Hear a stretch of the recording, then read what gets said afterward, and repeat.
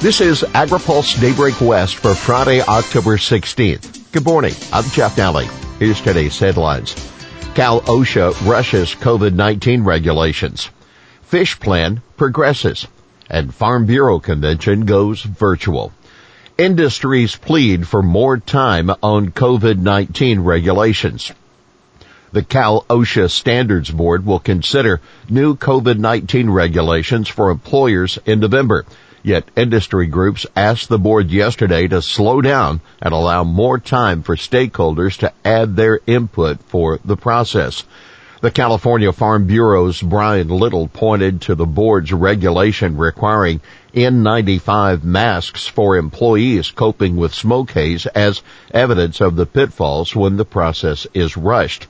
Employers were required to provide N95s despite a nationwide shortage due to the pandemic. Something as widely sweeping as a COVID-19 regulation should go through the regulatory process, he said. Rob Moultrie, a policy advocate for the California Chamber of Commerce, argued that more regulations are not needed. Rather, more enforcement is needed for existing regulations. Construction groups added that there's no reason to think the existing regs aren't working. State advances its plan for protecting fish. The Department of Water Resources is taking the lead in implementing one of the most complex endangered species permits in California history, according to a statement.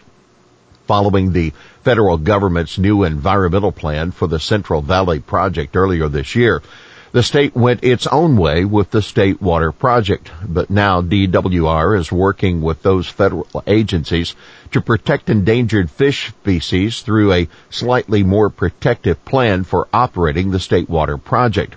With a new permit in hand, DWR reports it's taking the first steps to work in close collaboration with water contractors, many of which represent irrigation districts. To build more trust along those lines, the department has launched a new website for increased communication and transparency. USDA to distribute $1.68 billion in CRP payments. Landowners and producers enrolled 21.9 million acres in the Conservation Reserve Program. They should begin receiving $1.68 billion in annual rental payments, according to the Department of Agriculture yesterday. The CRP program became law in 1985 to control soil erosion and stabilize commodity prices. It provides an annual rent payment for land set aside for qualified conservation practices, with contracts lasting anywhere from 10 to 15 years. Farm Service Agency Administrator Richard Fordyce said, lands enrolled in this program conserve soil, improve water quality, provide habitat for wildlife, sequester carbon, and benefit agricultural operations. You can read the full story at agripulse.com. Chile prepares for bumper almond and walnut crops. USDA's Foreign Agriculture Service is predicting a big jump in Chile's almond and walnut crops this year, just in time to benefit from a recovery in export markets from the shocks of the COVID-19 pandemic. The FAS sent a new report out of Santiago is now predicting Chile will export 9,500 metric tons of almonds and 155 tons of walnuts in the 2021 marketing year. That would be a 35% increase for almonds and a 30% increase for walnuts over 2019-20. Chilean walnut acreage has steadily increased over the past decade, and the country has more trees than ever this year. There were just 37,000 acres of walnut groves in 2010. This year, there are about 116,000 acres, according to USDA data. New group wants to promote agroecology in the U.S. and abroad. A new organization is being announced today, the World Agroecology Alliance. They want to promote a system of agriculture that has recently been panned on the international stage for its potential to hamper production. Carla Klinger, founding member of the WAEA, tells AgriPulse the group wants to focus on bringing agroecology into a developed nation like the U.S. and promoting its 7 principles, which include things like localization and diversification and fairness to farmers. But, she says, farmer profitability will be paramount in WAEA's agronomic efforts. When you can transition food supply into a more localized approach, when you can diversify and move away from these crop monocultures, we think we can revive rural communities under this. We believe that this can get a high-quality, nutrient-rich product at a price that consumers can afford and access, she said. A farmer's thought, Will Kiptom, an Indiana farmer and U.S. representative to the United Nations Agencies for Food and Agriculture in Rome, decried the spread of agroecology around the world in his recent remarks at the AgriPulse Ag and Food Policy Summit. He called an agroecology platform of the European Union indefensible scientifically and indefensible morally. Farm Bureau Convention in January will be virtual.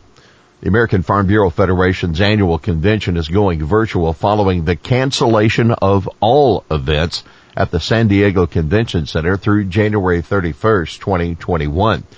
The event is slated for January 10 to 13 and will feature discussions on the impact of COVID-19 on agriculture, sustainability, and the future of the supply chain. Our top priority at every Farm Bureau gathering is the safety of our attendees and staff, AFBF President Zippy Duvall said.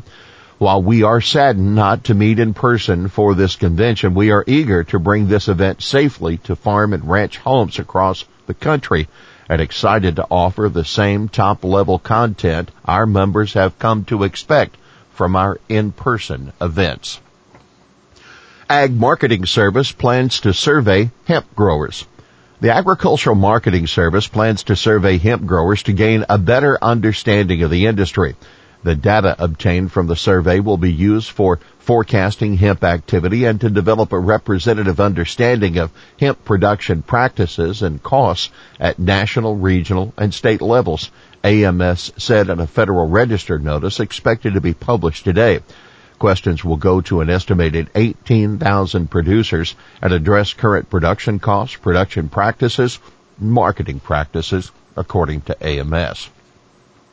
USTR looking for members of Ag Advisory Committees. USDA and the Office of the U.S. Trade Representative are looking for new members for 7 Agriculture Trade Advisory Committees. The Agricultural Policy Advisory Committee advises the agencies on the operation of existing U.S. trade agreements, on negotiation of new agreements, and on other trade policy matters. Members of 6 Agricultural Technical Advisory Committees provide technical advice and guidance on international trade issues that affect both domestic and foreign production in specific commodity sectors, USDA and USTR said. The technical committees focus on trade in animals and animal products, fruits and vegetables, grains, feed, oilseeds, and planting seeds, processed foods, sweeteners and sweetener products, and tobacco, cotton, and peanuts. Here's today's He Said It. Even with doing 15% productivity, we have to recognize we're still doing really well. That Central Valley Water Board Executive Director, Patrick Pulpa, discussing how staff are doing less with less in the face of work and family pressure due to the pandemic and now extending furloughs. Well, that's Daybreak West for this Friday, October 16th. For the latest news out of Washington, D.C., visit agripulse.com. For AgriPulse Daybreak West, I'm Jeff Alley.